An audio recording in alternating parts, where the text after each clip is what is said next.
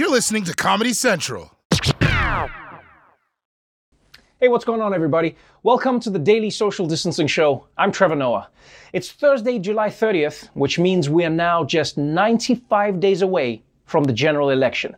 So if you're black, you probably want to start waiting in line now. Anyway, on tonight's episode, President Trump casually floats canceling democracy. Michael Costa investigates the smartest poop you'll ever meet. And we'll talk about the life and legacy of Breonna Taylor. So let's do this, people. Welcome to the Daily Social Distancing Show.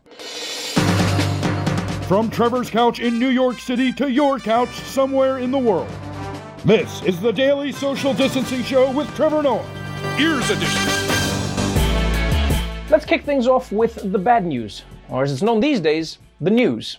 America surpasses 150,000 deaths, the staggering toll, with Florida, California, and Texas breaking single-day death records. The U.S. economy shrank at a 32.9% annual rate in the April-June quarter, the worst quarterly plunge ever. The Labor Department says 1.43 million Americans filed jobless claims last week.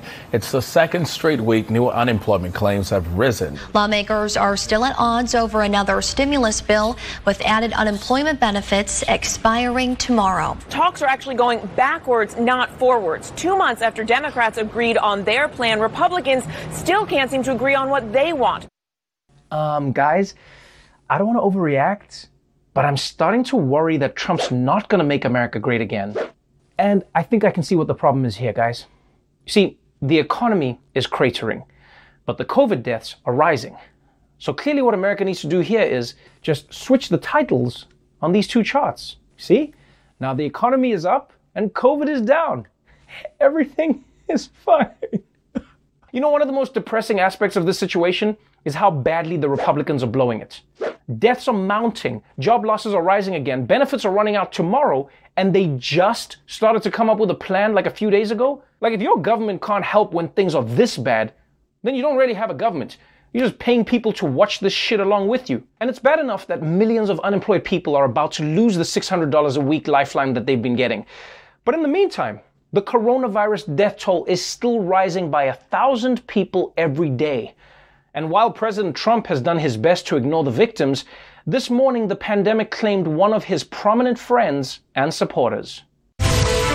Just into CNN, Trump ally and former U.S. presidential candidate Herman Cain has died after battling coronavirus. Cain attended President Trump's June 20th rally in Tulsa and recently bragged about the president's Independence Day celebration, writing, quote, "Masks will not be mandatory for the event, which will be attended by President Trump. People are fed up." Look, regardless of what Herman Cain thought about the coronavirus, every loss of life to this disease is tragic.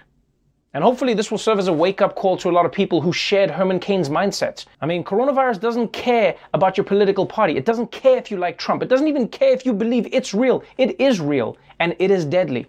So socially distance whenever you can, and please, wear a mask.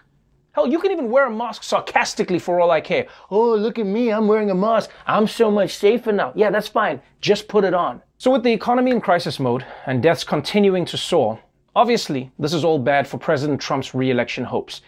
And today, Trump came up with a brilliant new strategy for the election. Just don't have one. Fox News alert, some breaking news this hour, a tweet from the White House, President Trump tweeting out a short time ago on the upcoming presidential election. With universal mail-in voting, not absentee voting, which is good, 2020 will be the most inaccurate and fraudulent election in history. It will be a great embarrassment to the USA. Delay the election until people can properly, securely, and safely vote. Question marks. To be very clear, the president cannot do that. The Constitution is unambiguous about this, that Congress, not a president who may have their own self-interest in mind, gets to decide when the leader of the United States is elected. And to his other point, there is no evidence, of course, of widespread voter fraud through mail-in voting, even in states with all mail-in votes. That's right. Trump isn't actually allowed to delay the election. Although not being allowed to do something has never stopped him before. Like, we'll still have the election on November 3rd, but he'll probably just add 100 days to August. And sure, maybe the court overturns it, but that might not happen until August 73rd. And I mean, this is an absurd suggestion, I know. We can't reschedule the election. For starters, both candidates are like 200 years old. I mean, we've got to keep things moving. I'm not even sure that Trump understands what an alarming proposal this is, because this is basically the move of a dictator. But Trump is just casually throwing it out there in a tweet with a bunch of question marks, like he's on a group text trying to bail on happy hour. Hey y'all, November 3rd is not great for me. Maybe we reschedule for 2021? Thoughts? What do you guys think, huh? And just by the way, you remember a few years ago when I said Trump was an African dictator? You remember that? Yeah? Yeah? People acted like I was crazy, but this is how it starts. First, they just suggest that maybe you postpone the election. Then they suggest that some of the votes are not valid. And pretty soon they're saying, you know what's really unfair? That there are two political parties. Why are there two political parties? Let's just have one. Then you don't have to worry about making all these decisions anymore. America is mine! Oh, and by the way, I don't know if you remember, but 3 months ago, Joe Biden predicted that Trump would try to delay the election. And this is how Trump reacted back then. I never even thought of changing the date of the election. Why would I do that? November 3rd. It's a good number. No, I look forward to that election, and that was just made-up propaganda. Oh, I love me some fake Trump outrage. How dare you? I won't sink that low for at least 3 more months. And just by the way, November 3rd is a good number? What does that have to do with anything? Elections aren't decided based on whether the date is a cool number. If it was, every election would be held on June 9th. Nice. But look, regardless of his insane tweets, the chances are that Trump will not be able to move the election, which means he's going to have to come up with a plan to win it the old-fashioned way, by using racism. President Trump is facing scrutiny for his words about affordable housing in the suburbs. He made the comments while discussing the rollback of a housing rule aimed at fighting racial discrimination as Trump works to court white suburban voters. There will be no more low-income housing forced into the suburbs. I abandoned and took away and just rescinded the rule. The Obama-era rule forced local governments that receive federal housing funds to assess patterns of racial housing discrimination and submit plans to eliminate it. On Wednesday, the president tweeted, "I am happy to inform all the people living their suburban lifestyle dream that you will no longer be bothered or financially hurt by having low-income housing built in your neighborhood. Your housing prices will go up based on the market, and crime will go down. Enjoy." Later in Texas, the president reaffirming that message. I've seen conflict for years. It's been hell for suburbia. We rescinded the rule 3 days ago. So enjoy your life, ladies and gentlemen. Enjoy your life. Okay, first of all, Suburban Lifestyle Dream sounds like the world's lamest Katy Perry song. But just in case it wasn't clear, Trump is saying that he's going to stop black people from moving into white people's neighborhood. And I mean, it's not even subtle enough to call that a dog whistle. It's too loud. It's more like a dog steel drum. I won't let the black people live near you. All right, we have to take a quick break. But when we come back, we'll tell you about the full story behind the name Breonna Taylor. So stick around. Welcome back to the Daily Social Distancing Show. You know, as the world came together over the past few months to protest against racial injustice, the name George Floyd has been chanted all over the globe. But there's another name which initially didn't get a lot of attention, but has slowly become the rallying call for people crying out for justice and change. And that name is Breonna Taylor. Public pressure is now mounting, with protests and celebrities speaking out. Breonna Taylor's life mattered. Do you know what happened to Breonna Taylor? Celebrities from Ali Wong, Kerry Washington, and Cardi B saying her name. Do you know Breonna Taylor's story, her whole story? I want her family to know, and I want the state of Kentucky to know that we feel for it and we want justice. The WNBA dedicating this season to social justice. We are dedicating this season to Breonna Taylor, an outstanding EMT who was murdered over 130 days ago. For the first time in 20 years, Oprah Winfrey's giving up the cover of her own magazine, putting the late Breonna Taylor on it instead. Yes, from LeBron James to Oprah Winfrey, Meghan Markle to the WNBA, the tidal wave of support for Breonna Taylor has been swelling day by day. And this support has even spread to social media platforms like Instagram and TikTok, which is fantastic, but it's unfortunately also come with downsides. Because if you're online a lot, you've probably seen Breonna Taylor being turned into just another meme. You know, whether it's putting her name on a picture of Rihanna's ass or mentioning her death in some caption of a random selfie. And the truth is like this is a weird amalgam of a few things. You have this relatively new phenomenon of using social media to push for justice and reform, which is good. But the downside of that, the downside is social media is a medium that doesn't always do sincerity well. It doesn't do selflessness well. That struggles to give tragedies the gravity that they deserve. And so you have maybe well-intentioned people who want to keep the name trending and they want to see Breonna Taylor get justice, but now essentially using her name as a punchline. Because memes are not the best way to honor someone who has passed. I mean, it's the reason Obama didn't dab at John Lewis's funeral today. And so today on the show, as painful as it is, I wanted to take the time to either remind people or inform people about the story of Breonna Taylor, not as a slogan or a post on your social media feed, but as a human being. Breonna Taylor, she's more than just a movement, a hashtag, or a moment. The 26-year-old was an EMT working in emergency rooms at 2 hospitals and helping respond to the coronavirus outbreak. She loved to help people. Breonna loved family. She was a very sweet person, and she went out of her way for anybody. 26 and full of life. This is Breonna Taylor. Etched in her family's memories. Dancing with friends. Girl, let me wipe your eyes. Everything gonna be all right. Singing her favorite songs. Buying her dream car. She loved life. She loved to be around friends and family. She had it figured out. That's right. Breonna Taylor was a friend, a daughter, an EMT worker working to help save people's lives, and apparently one hell of a TikTok dancer. And by the way, it's actually nice to see the news covering a black person's death at the hands of police by using their good pictures and not that one picture that makes us all look like we've robbed 50 banks. I mean, you know Breonna Taylor was a great person because if she had jaywalked once, the news would have been like, frequent jaywalker and occasional EMT, Breonna Taylor was sadly killed by the police. So for 26 years, Breonna Taylor lived her life to the fullest.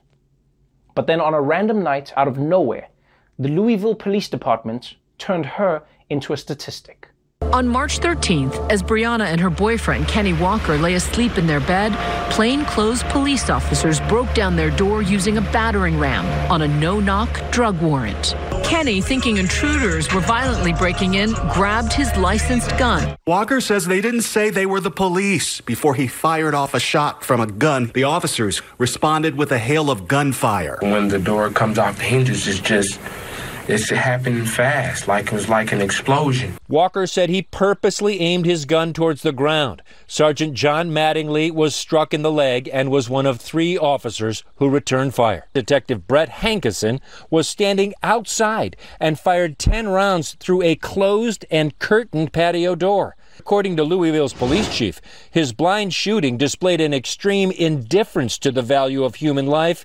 The gunshots whizzed through walls, windows, bullet holes were found everywhere, in the kitchen, bedrooms, in a neighbor's apartment with small children nearby. Multiple neighbors called 911 asking for police, only finding out later it was the police. You know, almost every time we hear a story involving a police shooting, I'm always shocked at how badly trained and not in control the police seem.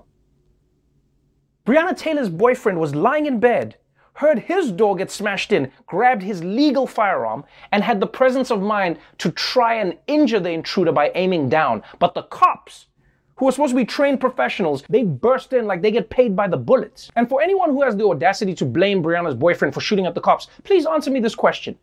If America tells people to get a gun to defend themselves from intruders, but the cops are the intruders breaking down the door without knocking, what are you supposed to do? To an innocent person, there is zero difference between a no-knock raid and a home invasion.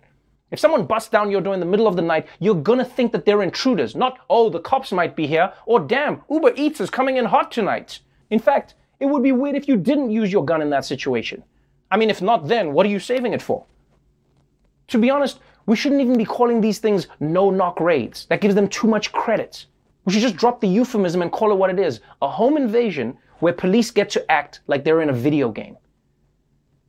The police break down the door without warning. They shoot Breonna Taylor 8 times in her own house. And what makes the story even more tragic is that the cops should never have even been in that house in the first place. Police got 5 warrants approved. 4 were for suspected drug dealers and suspected drug houses. Lumped into that with similar language was the warrant for Breonna Taylor's apartment. Under the suspicion, she was involved with handling money and drugs for an alleged Louisville drug dealer, her ex-boyfriend, Jamarcus Glover. She hadn't dated Glover in months. A package police say they saw Glover picking up at Taylor's apartment was likely a pair of shoes, according to the family attorney. And despite what officers were told before the raid, Breonna Taylor certainly did not live alone. When it was all over, police found no drugs, no money in her apartment. Before going into Breonna Taylor's home, police were actually warned that she would be very little threat, if no threat at all. Yes, they used bogus intel, and they came in guns blazing, even though they knew she wasn't a threat. Every step of the way this investigation ran, the police screwed up. They made 1 million mistakes, which is 1 million more than any black person is ever allowed to make. And honestly, with the amount of mistakes that the police made throughout the entire process, I don't even know if it's fair to call them mistakes at this point. Because a mistake is something you do by accident. But these cops blatantly ignored so many protocols and so much information. At some point, it moves from a mistake to just actively not giving a fuck. And it's bad enough when you learn what these people did in the heat of the moment. But in a way, what's even worse is what they did when they had the time to think. Breonna Taylor was alive for several minutes after police shot her 5 times, and for more than 20 minutes after Taylor was fatally shot. Taylor, 26, lay where she fell in her hallway, receiving no medical attention, according to dispatch logs. You see her boyfriend after the shooting being arrested here in the parking lot. Police tried to charge him with attempting to kill police officers, but those charges were later dropped. A recently released police incident report from that night is mostly blank. It claims there was no forced entry. It does list Taylor as a victim of a crime. And under injuries, it says none, even though Taylor was shot 8 times. You see, it's one thing to quote unquote shoot someone accidentally 8 times, but leaving her on the floor without any medical attention, that isn't an accident. That's just a blatant disregard for black life. And on top of all of that, the cops submitted a mostly blank incident report. Really? You really couldn't think of anything that you could write on that report? Not even, oh, we f***ed up? These officers are so bad they couldn't even solve the murder that they committed? And right now, the Attorney General of Kentucky says that they're investigating Breonna Taylor's killing. But it's been 4 months. And in that 4 months, they've seemed to find a way to arrest somebody. It's been more than 4 months since 26-year-old EMT Breonna Taylor was shot and killed in her own home. So far, there have been no charges filed against the 3 white officers involved.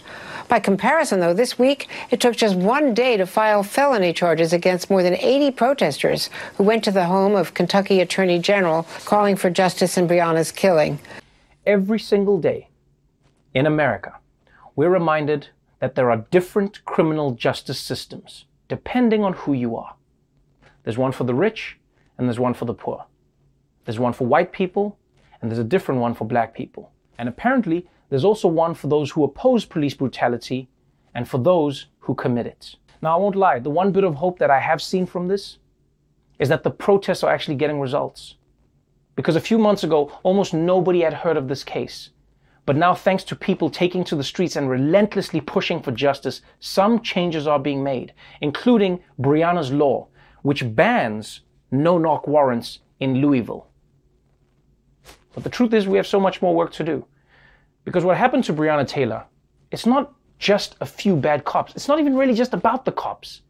It's also the legislature that gave them the power to break into houses, the judge that signed the warrant, the police department that didn't act against these officers, and the county that charged the protesters for challenging these rules. In other words, what happened to Breonna Taylor wasn't a failure of the system. It was the system working as it's intended. And that is why people are fighting for the system to be changed. We'll be right back. Welcome back to the Daily Social Distancing Show. As the rates of coronavirus keep rising here in the US, there has been a raging debate about whether or not the official numbers are accurate. Well, Michael Costa investigates a new method for detecting COVID that may solve the mystery in this incredibly scientific and mature report. Human excrement, poop, dookie. It's an important part of the digestive process and difficult to clean out of a wedding tuxedo, but it may just save our lives. Finding potential hotspots of the coronavirus through sewage. It's a method that scientists hope will eventually help us stay safe in the future. That's what BioBot, a tech company started by a few MIT grads, is doing right now. To treat this important story with the gravity it deserves, I've decided to not make any juvenile poop jokes. I'm gonna make two. Let me make three. I get to make 3 poop jokes in this segment, but that's it. Starting now. So BioBot is based on a very simple concept. Everybody pees and poops every day. How do you know that? Has every person you've ever met poop and pee? Okay, so it's not a formal study. We know that waste contains a rich source of information on our health and our well-being. Our doctors look at it all the time to understand things that are going on inside your body. But every day we're flushing this information down the toilet. So at BioBot, we're collecting samples at the wastewater treatment facility in our cities. You know what this reminds me of? When I take my dog for a walk and he takes a giant load on the sidewalk, typically I'll leave it there, but sometimes I look at it and I say, oh wow, looks like my dog ate a tennis ball. There's yellow felt everywhere. Maybe we gotta take him to the vet. Is that essentially what you're doing, but for us? Yeah, absolutely. Exactly. In the same way that we can tell a lot about a person by analyzing their gut, we can tell a lot about a community by analyzing sewage. Who came up with this? Was it the Germans? They love this kind of stuff.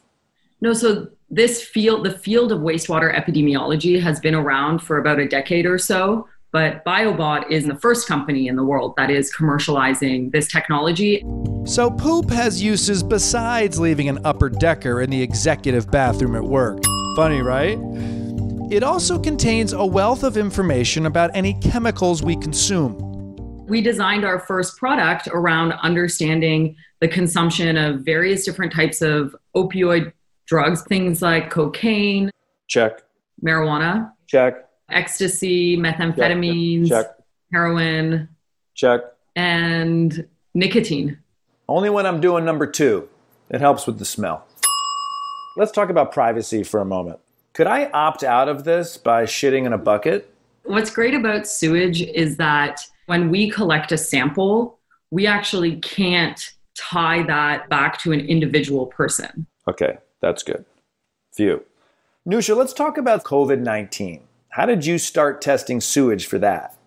About 2 months ago, when the scope of the coronavirus outbreak became clear, we developed the methods to actually detect the virus in sewage and also start to quantify it. Some of our initial findings actually showed that in a community in Massachusetts, there were about 450 confirmed clinical cases of coronavirus. And yet our samples on that same day suggested that there were up to 100,000 cases.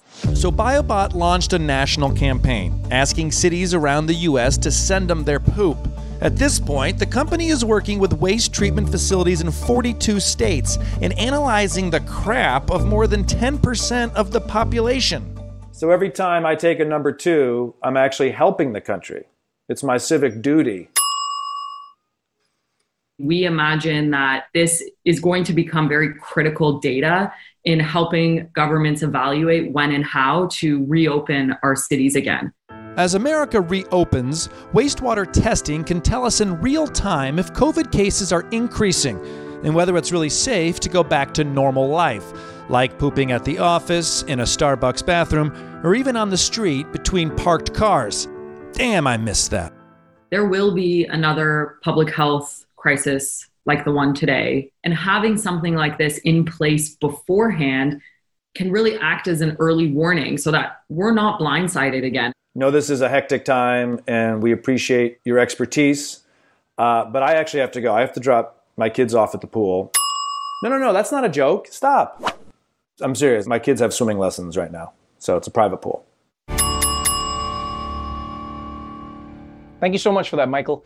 So mature. When we come back, I'll be talking to Nadia Murad, a human rights activist who survived being imprisoned by ISIS. So stay tuned. Welcome back to the Daily Social Distancing Show. So earlier today, I spoke with Nadia Murad, an Iraqi Yazidi human rights activist and Nobel Peace Prize winner. We talked about how she survived ISIS and her advocacy for all the other survivors of genocide and sexual violence. Nadia Murad, welcome to the Daily Social Distancing Show. Thank you so much for having me. And it's my honor to be with you and join you today. Before we start, I just want to remind your viewers that today is the World Day Against the Human Trafficking. And it is our collective responsibility to end the human trafficking. And I hope everyone can help to raise awareness about these topics. You have spoken about this, and I think that's why your story is so powerful, because many people thought of ISIS, and there was a point where it was all that was in the news. And once the larger caliphate was defeated, people thought the story was finished. But you've been an advocate speaking out, saying there are so many women who are still the victims of sex trafficking and sexual violence at the hands of ISIS, at the hands of this Islamic State, that's trying to create terror through the abuse of women's bodies.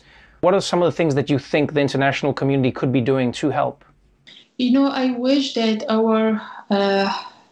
our pain and what is happening to us right now after 6 years of what ISIS did to us, I wish it was gone with when they killed Baghdadi or other ISIS. But this is not the reality. The reality is that until today, we have 2,000 Yazidi women and children still in captivity, including my sister-in-law, my niece, my nephew. We have more than 85 mass graves in Sinjar right now. We have more than 60% of the Yazidi community is displaced, and our homeland is destroyed. And what ISIS came not just for 1 or 2 days. ISIS left behind them a community that will not recover without the support of international community. A year ago, you met with the President of the United States, Donald Trump, and in the Oval Office, and I actually want to show a little clip of that meeting.